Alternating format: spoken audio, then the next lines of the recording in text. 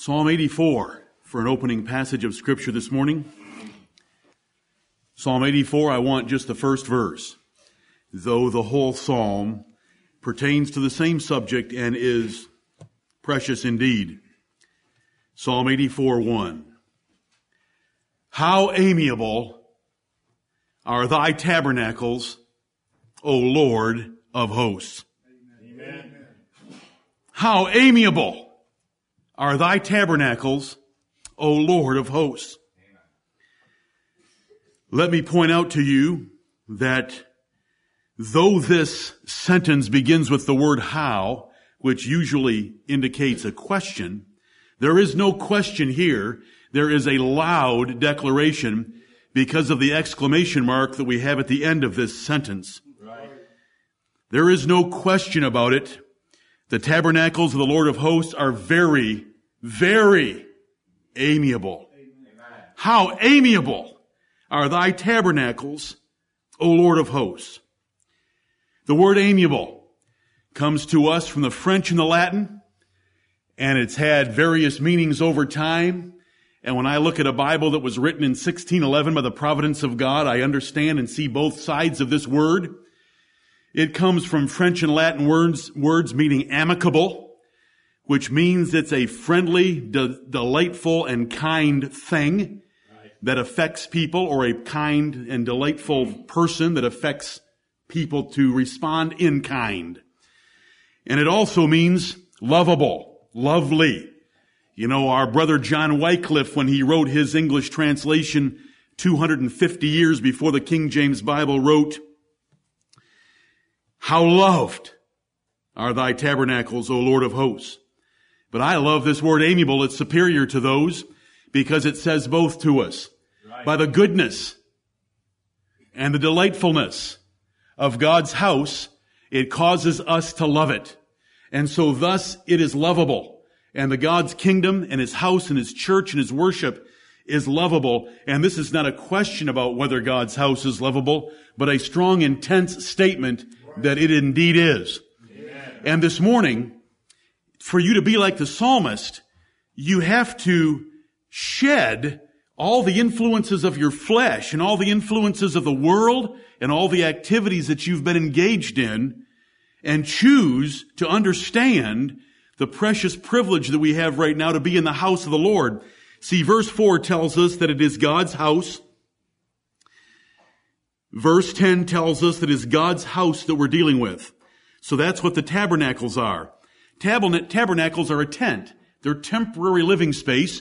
And at this particular point in time, God was still dwelt and worshiped in a tent because Solomon had not yet built the permanent house, being his temple. And so how amiable, how delightful and pleasant and pleasing and special and moving are thy tabernacles, O Lord, which cause me to love them and delight in them and want to be in them. How amiable. The only time it occurs in the whole Bible.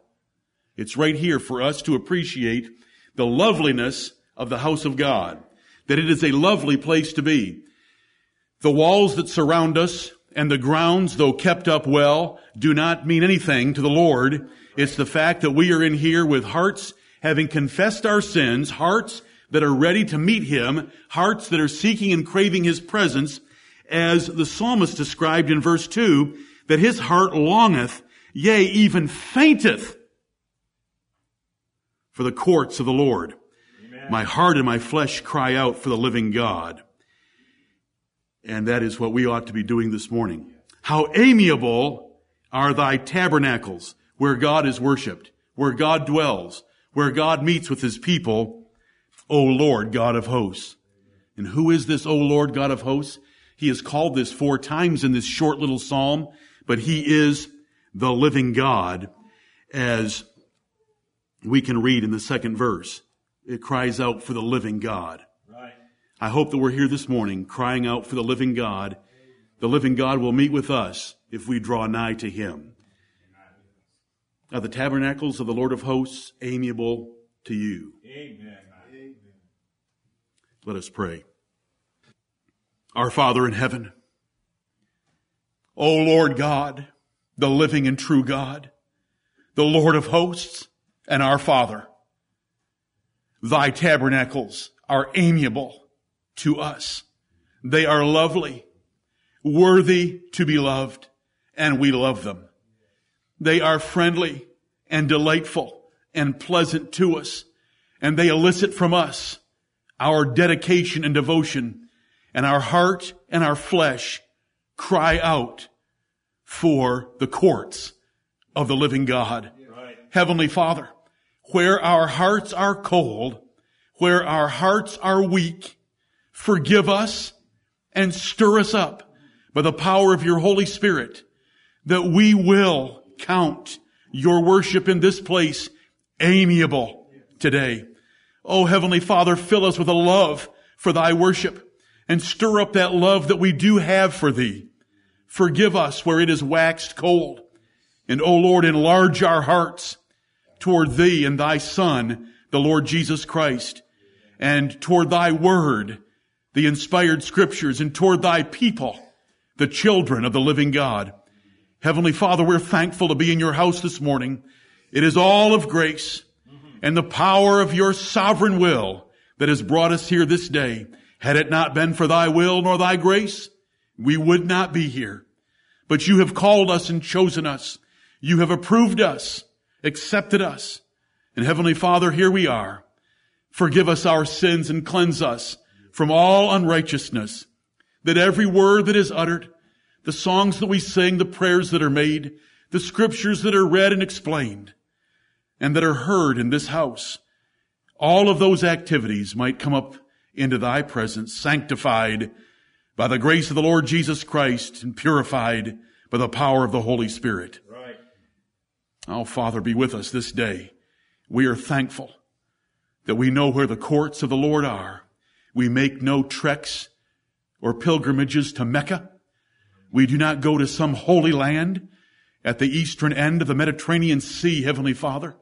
We have come into this house, which is the habitation of God through the Spirit of the New Testament. Right. Here we are, O Lord. Look upon us and have mercy upon us. Remember our frame that we are dust. Remember our flesh that it yet has sin within it. And have mercy, Heavenly Father. For our government that allows us this privilege, we thank thee. Bless them.